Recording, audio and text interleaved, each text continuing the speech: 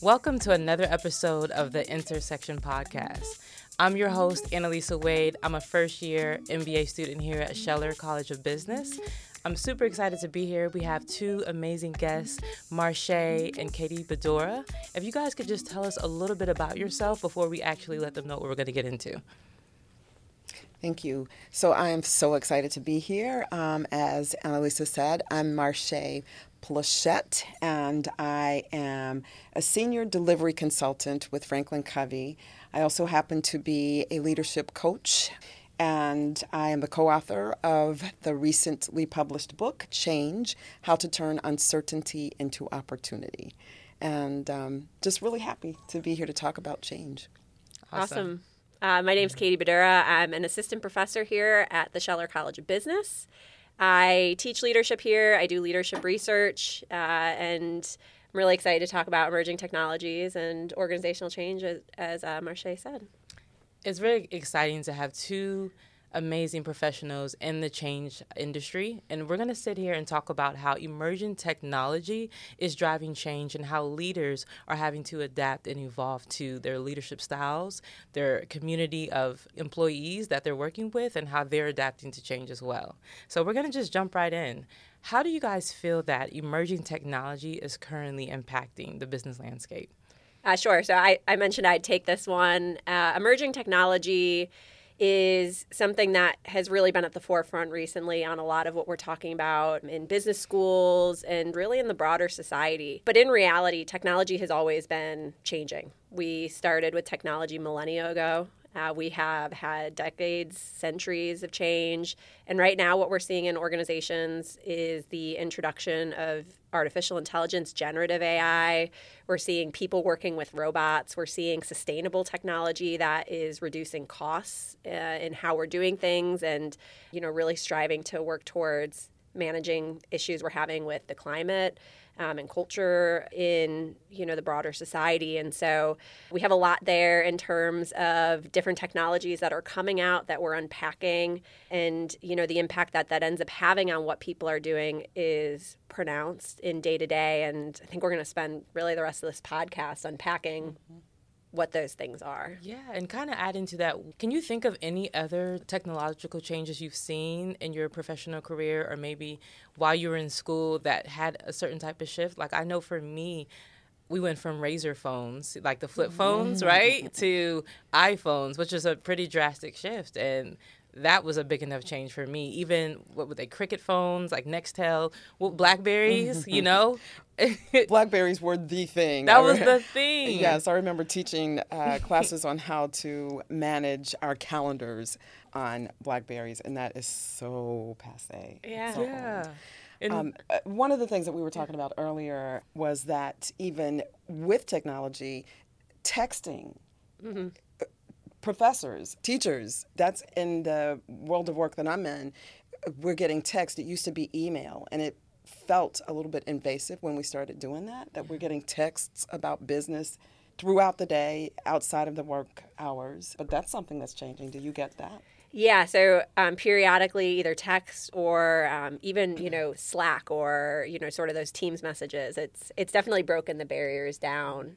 The other thing that I would say that's been a huge shift is just the cloud, being able to put work in and collaborate with people across boundaries. That's not something that existed when I was tinkering on the old Mac computers when I was learning how to use a computer back in elementary school. But now I can collaborate with people who are in different places in real time. And I think that's a fundamental shift, too, beyond phones. Yeah. So as a leader, right, I'm used to you email me 9 to 5, maybe 7 if I have one of those crazy jobs, 8 o'clock. But now I'm getting an email 8 a.m., 7 a.m., 2 a.m. I'm getting a text message outside of working hours or during working hours. I'm having to figure out, how do I manage my calendar, my Teams, my Slack, my FaceTime now? People do business on FaceTime, text messages. As a leader, how do you adapt to those type of shifts of, and still have that same level of productivity? Yep. So when change happens, it really does. Change is happening so fast, sometimes we don't even realize it. And as leaders, it is important, or really for anybody for that matter. Things are happening so fast. When change happens, people are wanting to know, it's like, okay, what is this?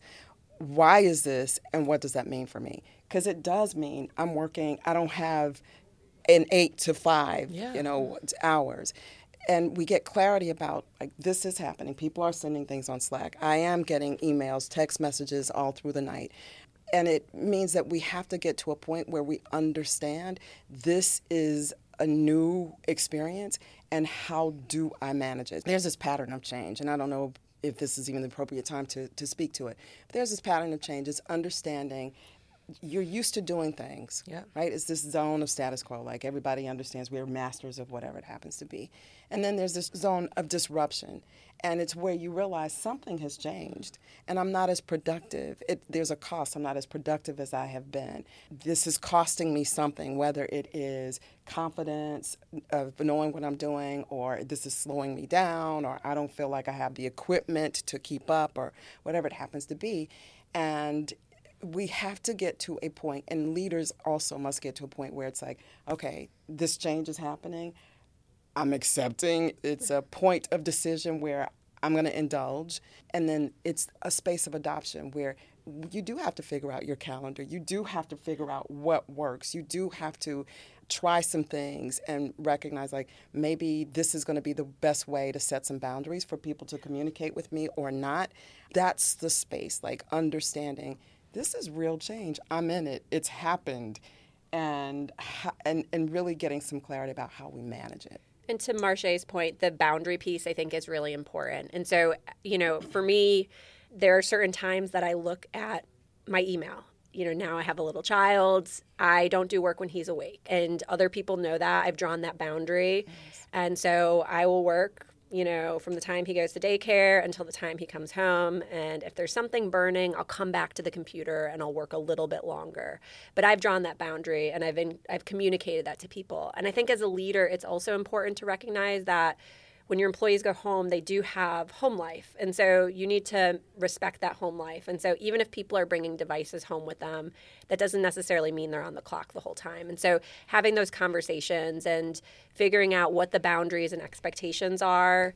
During COVID, for me, it was shutting the laptop and leaving it in my office. And that office door was a boundary for me, where I didn't walk through that door unless I was ready to work. And that's really important, to draw those boundaries. And as a leader, to respect that home life sort of transition, because it's gotten really blurry because of the pandemic and because of remote work. And so now that we have that blurriness, we need to figure out how we still respect the fact that people need the time to decompress from work. We don't want people working 80 hours a week, 90 hours a week, because we're just going to burn those people out. Completely agreed. So, like, on that point, we talked about text messages, we talked about Slack and different things that are kind of disruptors, as Marché said, to work-life balance. As a leader, how can you help your team to maybe not work those 80 hours or just continuously do work and nonstop? And how do you help them set boundaries? So not only for yourself, but for your team. How do you do that?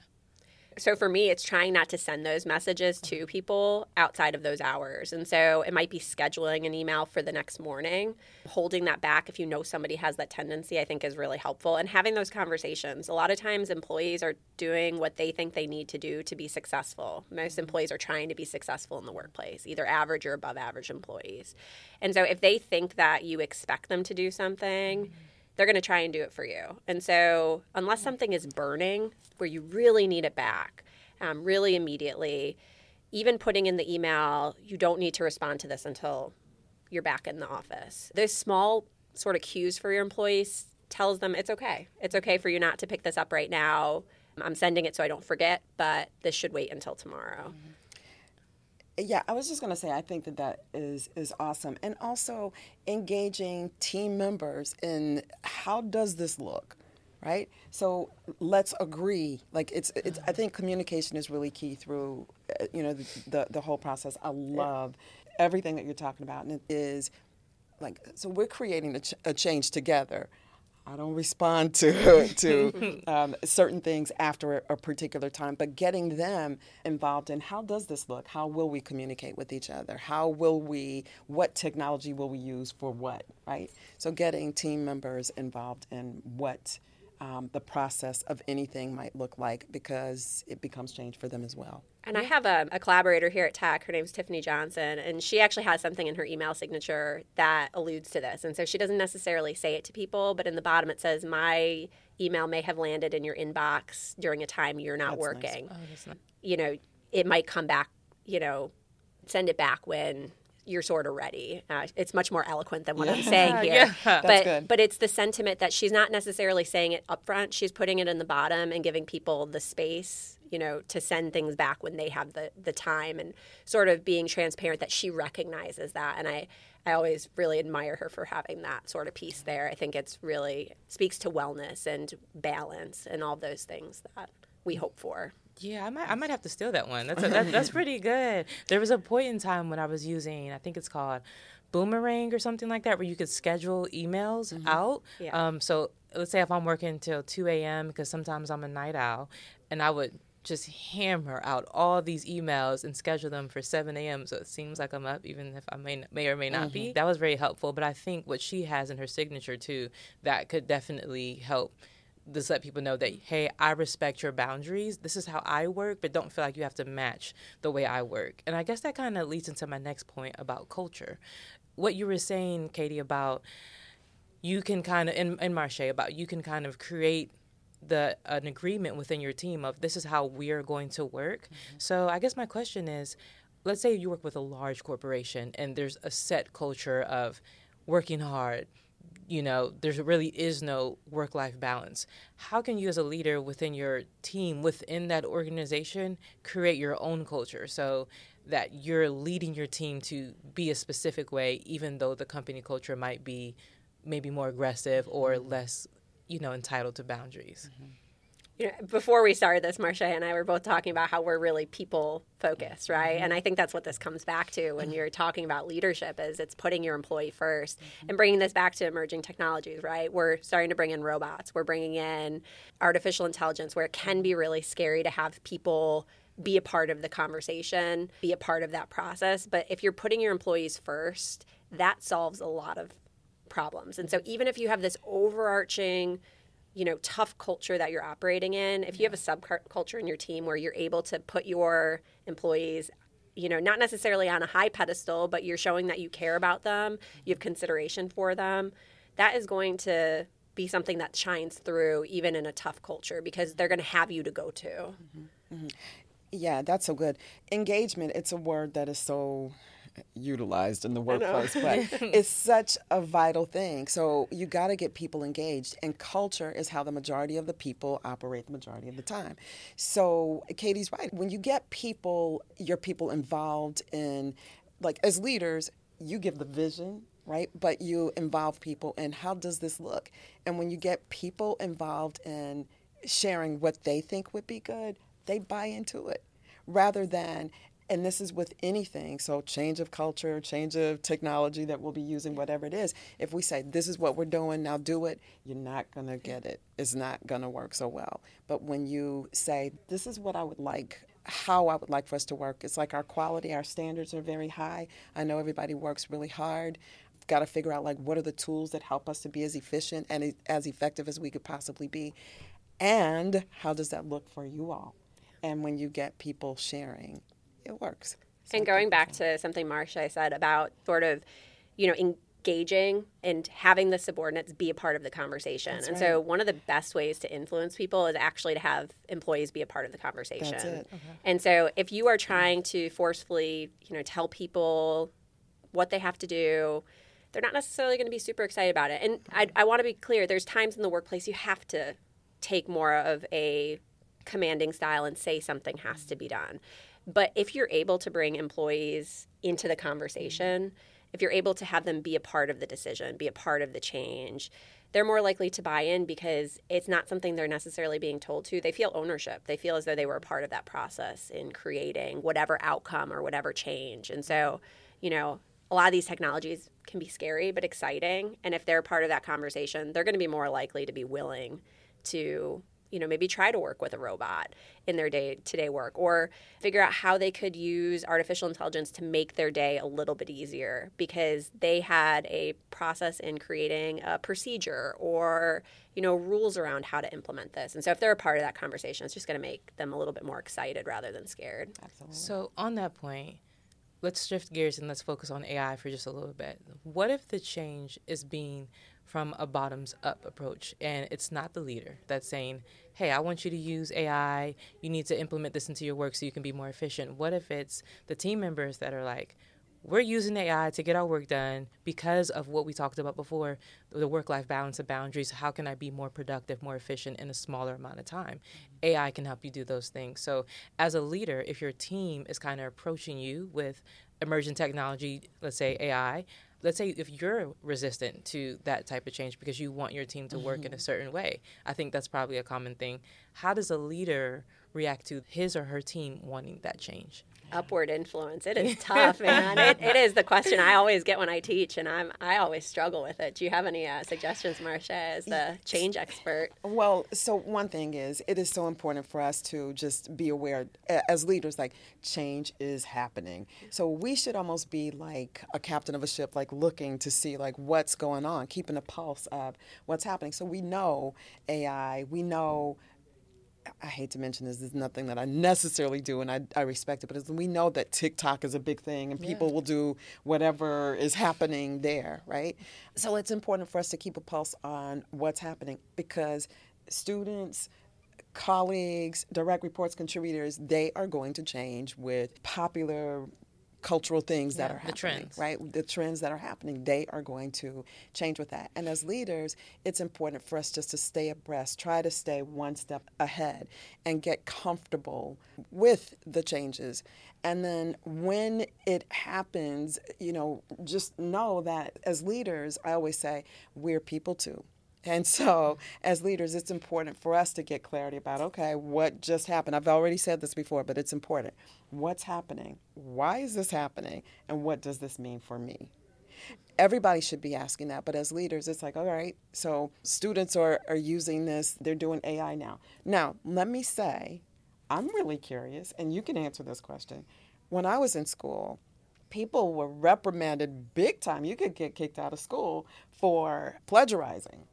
Right? So now we have AI that can really make anybody sound extremely intelligent. So how does that work? That's big time change.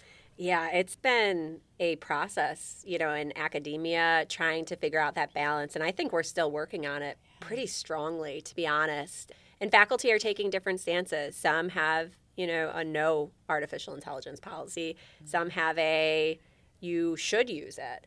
And I think where a lot of us land is, are there critical thinking skills required in the assignment? And if there are, that's where AI maybe shouldn't be a part of the conversation because we're trying to have you think about something instead of the robot thinking about something.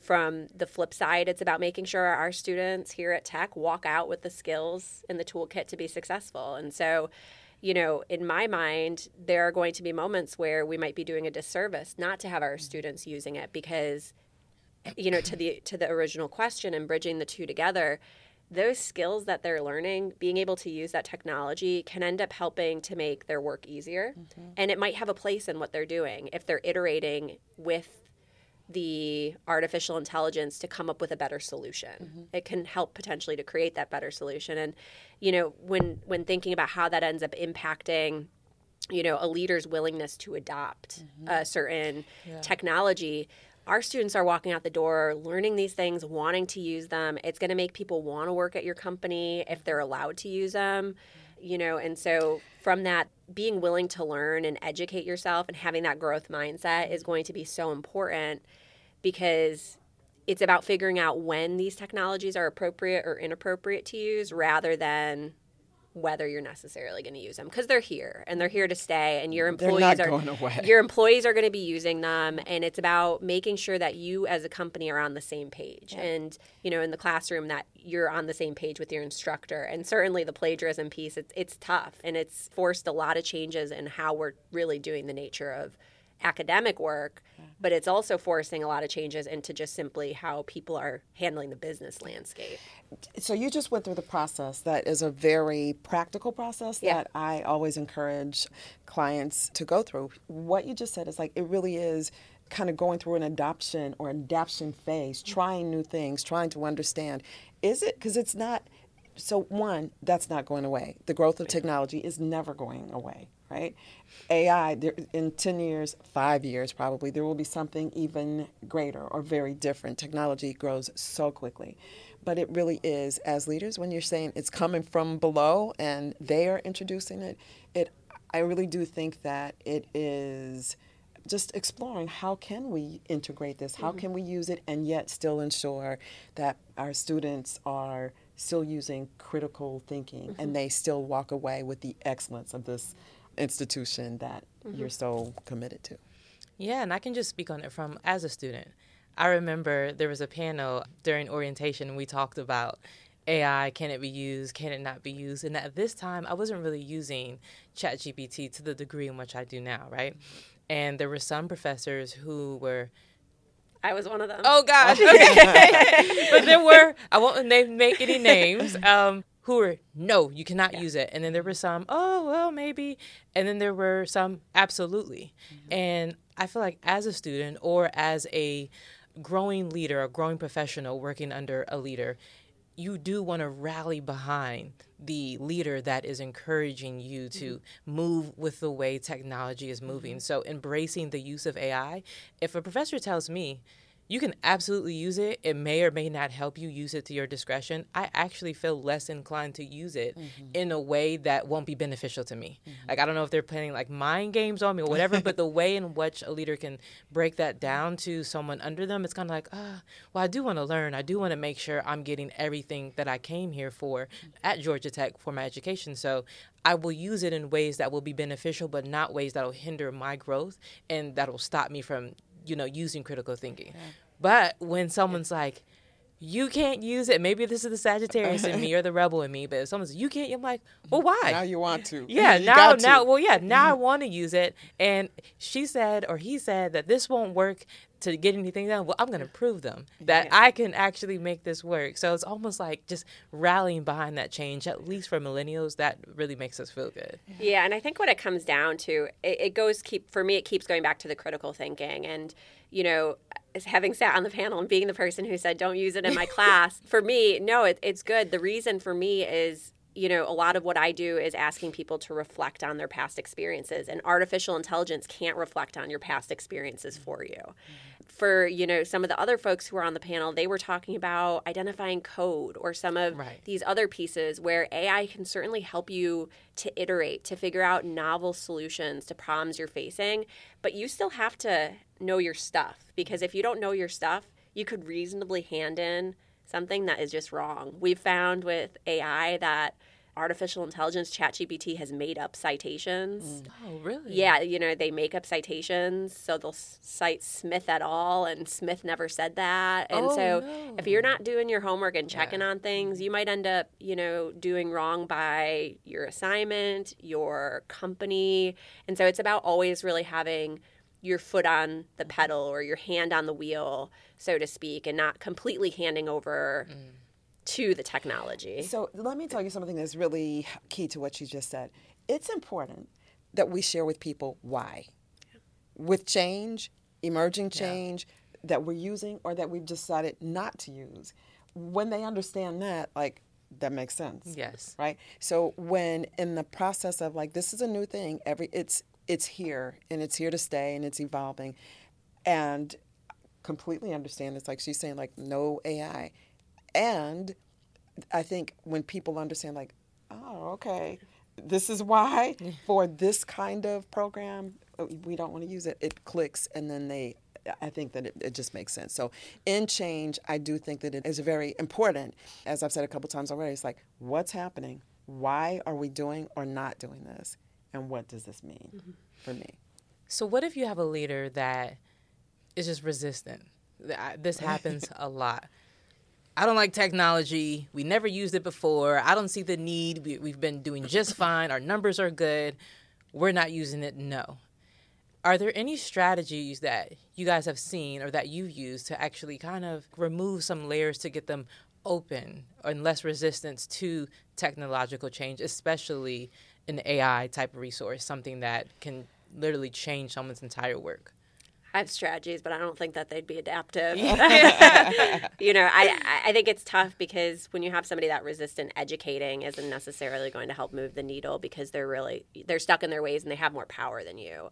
I often say, try to pivot at some point, get promoted, get out of that situation so that you can do what you want. And that's not necessarily something I always like to say is try to find something that better aligns with your interests. But if you find that you're not able to sort of move the needle, that's eventually, I think, the end point for a lot of those people is they become deeply dissatisfied in their role when they're not able to implement those. And so I don't like to start there. I think you can maybe try to subtly influence and be transparent, but a lot of people don't realize they're using a lot of these technologies in their day-to-day life. When you are typing into Bing or Google and it finishes typing out your statement, that is sort of the predictive piece of, some of these technologies. And so you're using it. People just don't always realize it. So it might not always be labeling the technology, but saying sort of what it can help you do, going back to that why you're using it and what it is, that could be a starting point, I think. I also think it's interesting because there are different reactions or responses that people have to change, and you just mentioned one of them, and I want to give perspective to it. There are 5 very common reactions, and one is to move. Like some people are ready, like let's just do this. Let's go. Yeah. So there are some people who minimize. It's like I'll do what needs to be done, or I'll get with this. I was kind of, probably I was more of a resistor. I just switched to Apple iPhone. Don't judge me. We're cutting that out. Okay. No, I'm kidding. Don't date me. But there are those of us who minimize, and it's like, I know that things are changing, but I don't really want to change with the change. I'll be compliant. I'll do up to the point that I need to get by or to, integrate to the point that's necessary. There are people who wait to see what's happening and how is this going to impact, everybody. And if it works, then they'll join in. There are people who resist, and that's what you have just spoken of, and there are leaders who resist, and that is they don't like it. They have very valid reasons from their own perspectives why this is not a good idea. And then there are people who quit and they say, I don't want to be a part of it. I'm not going to be. And they don't. And to be honest with you, I mention all of those because there are advantages and disadvantages to all of those. Okay. So for a leader who resists, the positive to that is they probably have good reasons, as Katie just explained, a very valid reason why she doesn't want students using AI in her program or her classes. So it's important to get some understanding, and whether we are direct reports or students or colleagues or on the other end, communication is key in change. So it's imperative to dialogue, ask, find out, and it needs to be a reciprocal conversation about why not, right? But there are pros and cons. The person who resists can slow down processes, but they also can give very good reasons why this can be an obstacle or why there's something better. And I could give you the pros and cons or advantages and disadvantages to any of those. But to your question, break them down. I'm not sure that's a good way, but to dialogue and to find out what's the deal. And to the point of the pros and cons, there's going to be an appropriateness for each of these too. And so sometimes you need to be malleable. And I think that's an important lesson for employees is to use the level of resistance that's right in a situation. And so if you are in a company that's trying to implement a really unethical change, you might want to quit because you don't want to be unethical. That you might not be somebody who's normally resistant to change. You might be super open to change, but at times we have to draw that line in the sand. We might not know as a subordinate why our leader is resisting, because it could be something higher up where there's a policy or, a privacy concern or something along those lines that we're not privy to. And so, there's sometimes things that we don't know on why, and hopefully our manager is being as transparent as possible with us, but there could be more that they're not unpacking with us. But it's certainly the case that there's pros and cons, and there's also an appropriateness to each of these things. Right. And so, as an employee, you need to walk in and, sort of match the right situation. But if you're so fixed on always being a resistor, that's where it really becomes more of a problem. Okay, so would you say that if you're a company and you're not adapting, there's no right or wrong answer here, but if you're not adapting or using these emerging technologies like AI, can you still be competitive? Like, if you resist to these technologies, can you still compete in markets as everyone else is kind of evolving? I think we need to look to history on this one. Yeah. I think of two companies in particular, Kodak is one of them, and Blockbuster's the other.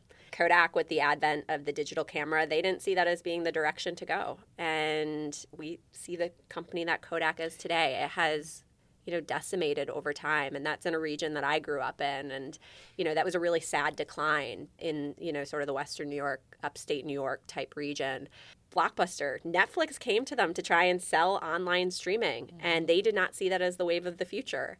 I heard that they're starting up again, maybe, but all their physical stores are gone, and they had the opportunity to jump on that as an early adopter. And so, perhaps there's times where you don't want to go on with the latest fad, but if you're not following the changes and considering the changes, and it's due to fear of innovation and fear of technology, that's where it's going to be a problem. Yes.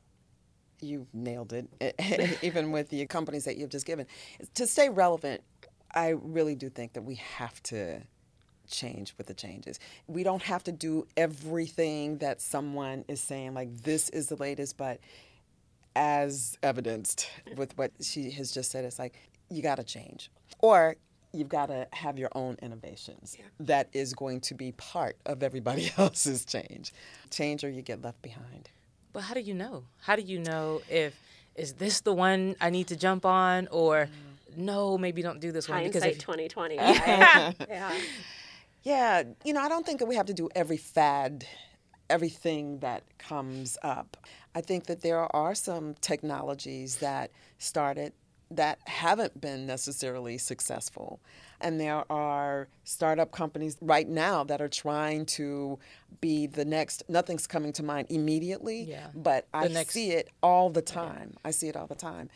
So you don't have to take on that or every change in technology that's happening, but you gotta, I think companies that are the most competitive, just the best companies, I think that they have a really good perspective on what's happening in the world, trying things a little bit and changing, being flexible to change for the changes. Yeah, and I think some of this comes to the size of companies too, right? A small mom and pop, are they going to be introducing all these really expensive technologies? Probably not. But when we're starting to talk about really large companies, Fortune 500, Fortune 100 companies, we're seeing a lot of the adoption of technology or feeling left behind. I sit on a working group for faculty that's like a corporate innovation type thing for a local startup company. And some of the things I've seen come through in recent times are the integration of artificial intelligence into existing sort of platforms that they have to make hiring easier, to make training and development easier. If you can figure out what skills people are missing, you can create a pathway for them to gain that skills, to upskill them, to get them into a position higher within the company, to get them to their aspirations.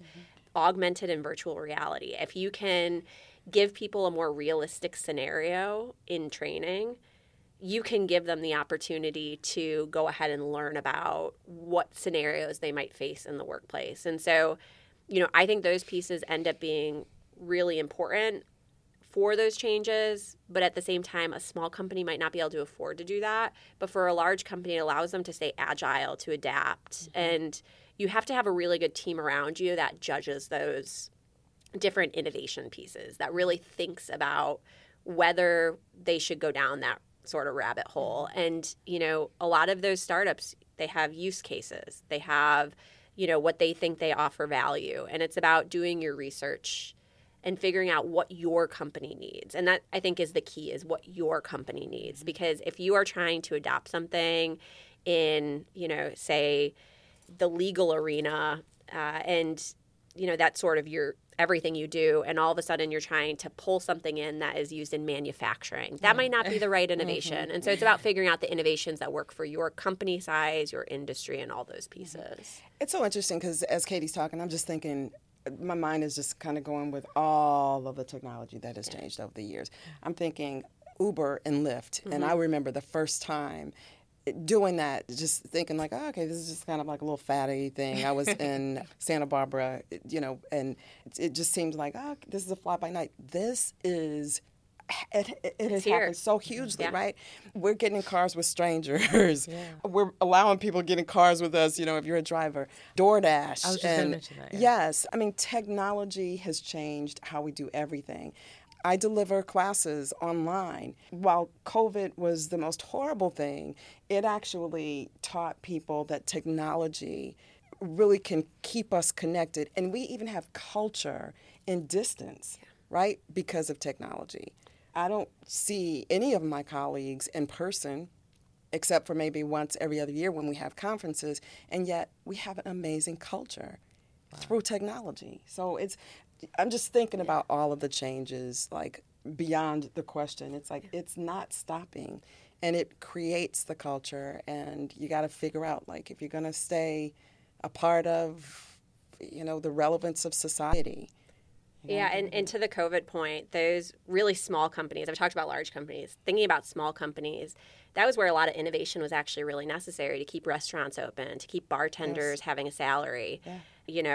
Those individuals offered online wine classes, online bartending classes, where, they'd send alcohol, or they'd tell people to pick up 3 bottles of wine, and they'd do sort of a guided wine tour, and it allowed them to make money and, individuals to have a good time. And those companies that were willing to innovate and flip their business model overnight are the ones that were successful. And that was video technology. It was apps where you shifted towards using things like DoorDash or Chow Now and figuring out how do we keep a viable business model where they take a cut, but we still make enough as an organization. Yeah. And so there's a lot of pieces happening there. Yep. So let's say I'm a leader. And I said, okay, fine, we'll try the change, we'll innovate, and we've started implementing different emerging technologies. And what if we reach a point where I'm starting to see, this might not be working. So I've agreed to the change, I've implemented the change, we're using AI, we're using Zoom, we got all these different tools, but I'm not seeing the growth or the change being successful. Is there some type of change toolkit, or is there what can I do as a leader to assess the change and the effectiveness of it, and then how can I kind of backtrack if it's not working out? One thing that I'm thinking as you're asking that question is a McKinsey study actually shows that only 27% of all change actually is successful. Wow, 27%? 27%. And they actually show that 70%, which is, slightly different, but 70% of most change actually fails, right? So in that space where we're trying and it didn't work or it doesn't work, it's like we've got to figure out how do we persist and how do we, because something that I didn't mention, well, I guess I really did. When change is introduced, there's going to be a drop in productivity, and things are going to cost, quality might be impacted, a lot of things, until people can figure out and get oriented with what's happening. So then they say, okay, I'm going to try. What you're talking about is we're trying. In that I'm trying space, that's where most of the change fails, because it's almost like we tried and it didn't work. So it's taking one step forward and a couple of steps backward. And it really is so important to figure out what have we done that did work? What are the small successes that we had? What are the insights that we have figured out, like this is not good, it doesn't? And you've got to figure out, like, how do we at least, because we got to, that change curve, I just talked about a drop, try to figure out how do we go back up. And the best goal is to make the dip shallower and shorter. And in that, it requires a lot of dialogue. It requires understanding that we're experiencing. Change is a very emotional experience. Yeah. So we could talk about technology, we could talk about all of the technical pieces of it, but people are behind it. So it really is understanding, like, how are you feeling? What worked? What's frustrating to you? What's one thing that you feel, we could do to get back on track? Because what happens is, what's the worst case scenario is a lot of organizations, a lot of teams can't even get back to where they were. It's worse. Before they tried to implement the change. So it really, and it could be completely derailing to an organization. I mean, some change initiatives have caused organizations to just close, right? Because they weren't successful with this particular change, right? So I think that it is just the human part of interacting, persisting, checking in, motivating. It's a very psychological experience, I think, and we can't escape the people part of. So when you ask, is there this kit? I don't know that there's this kit, but it certainly is getting very skilled in communicating well, engaging people in the process of the solutions. The leader doesn't have to have all of the answers. If you want to keep people involved, as we said before, it's keeping them in helping to understand the solutions. Because typically when change is introduced, whether it's technology, whatever the change happens to be, it's been thought about. People have talked about it for weeks or months or even years. And they're saying, we're going to do this. And when people get it, it's like you can't just make something change that quickly. Yeah. So you got to keep the people part of it up front and center. That's what I would say. Yeah, the emotions piece I think is really important. And I think it's interesting. A lot of people often jump to, well, people are scared of change. There's that fear of, just fear in general, right? Mm-hmm. Things are going to be worse. I might lose my job. My day is going to be different, all of these different things. But there's also sometimes hope involved, right? And so if you're in a bad situation and there's change, you might be excited. And so those conversations become so important because if you are trying to implement the change and it's not going well, people who were afraid to begin with are going to continue to feel afraid. Mm-hmm. People who are hopeful might start to have the biggest dips there because they're starting to see that the effort is futile. It's not going to go where you were sort of hoping for. And so those conversations become really important, and involving people to the extent possible and being transparent will be really helpful because the behind-the-scenes conversations might be, are we escalating commitment into a failing course of action, or have we not put enough time into this change initiative, or do we need to adapt? Do we need to fine-tune the change? Are we doing something that might not be working for our company? And so those conversations become so important of figuring out, why isn't it working here? And if we make some small changes, is it going to get better? Or do we maybe need to abandon and try to rebuild the trust? Because that dip where it gets worse is often because employees were all in on the change. And all of a sudden, the company's pulled back, you invested, you sort of had this contract with the company. You're going to do what they're asking you to do with the change, and it's going to get hopefully better. And it's gotten worse. And so how do you build that trust back up? That's going to be a challenge. And I guess, it makes me think about what you guys were mentioning about, error. We haven't really spoken too much about that. In AI, like you said, a citation being incorrect.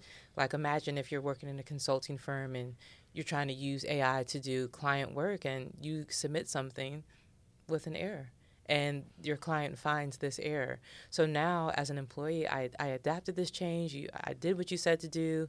There's an error. It's supposed to be right. I didn't know. They didn't know. And how that impacts the company. Like you said, people can go out of business. You lose that client trust.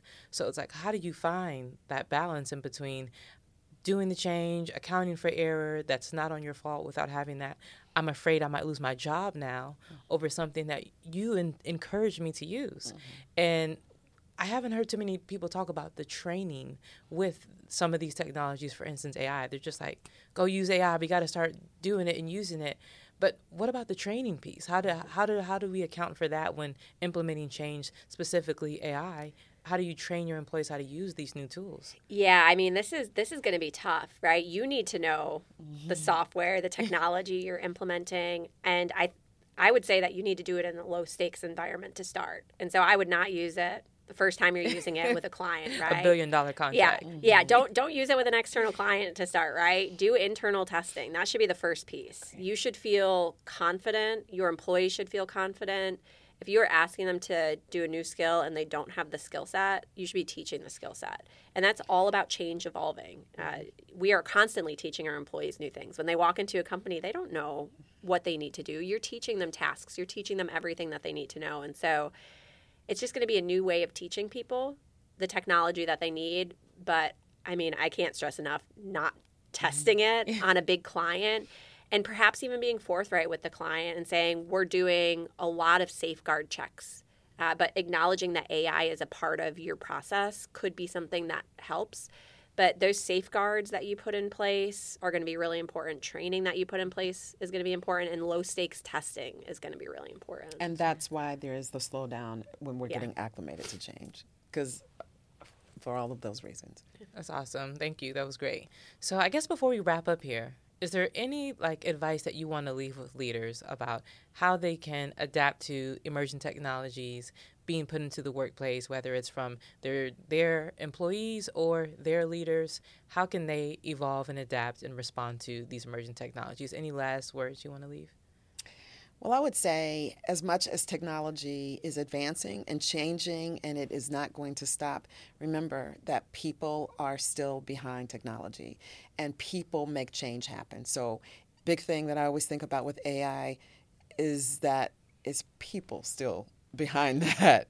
So even with adapting to change, whatever the technology happens to be, remember, people are behind it, and we cannot miss that. And we don't have to have degrees in change management or psychology, but we've got to understand the people part should never go away from change or technology. Yeah, I want to go back to where I started, which is technology has been evolving for millennia, centuries, and decades. And so we have been experiencing technology changes over time. And yes, the technology changes feel different today, but automation was another big technology change that, happened a few decades ago in, say, the automotive industry in particular. And, as a society, we've figured out how to pick the pieces back up and keep people employed. And so it's about figuring out how we upskill our workforce and teach them the new skills to be there. Because when we might have a job being replaced by, say, artificial intelligence, something is often being created to be a part of that process. And so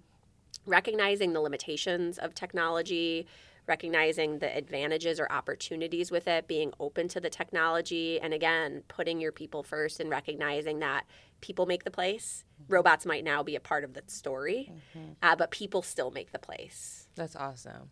Thank you guys both for being here. This was an absolute phenomenal conversation. I had a great time.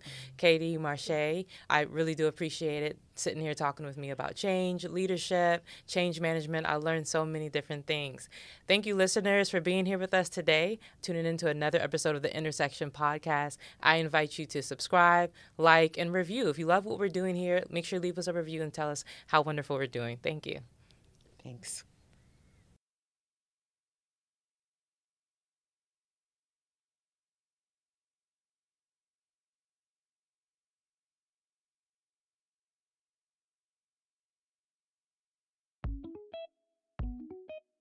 Thank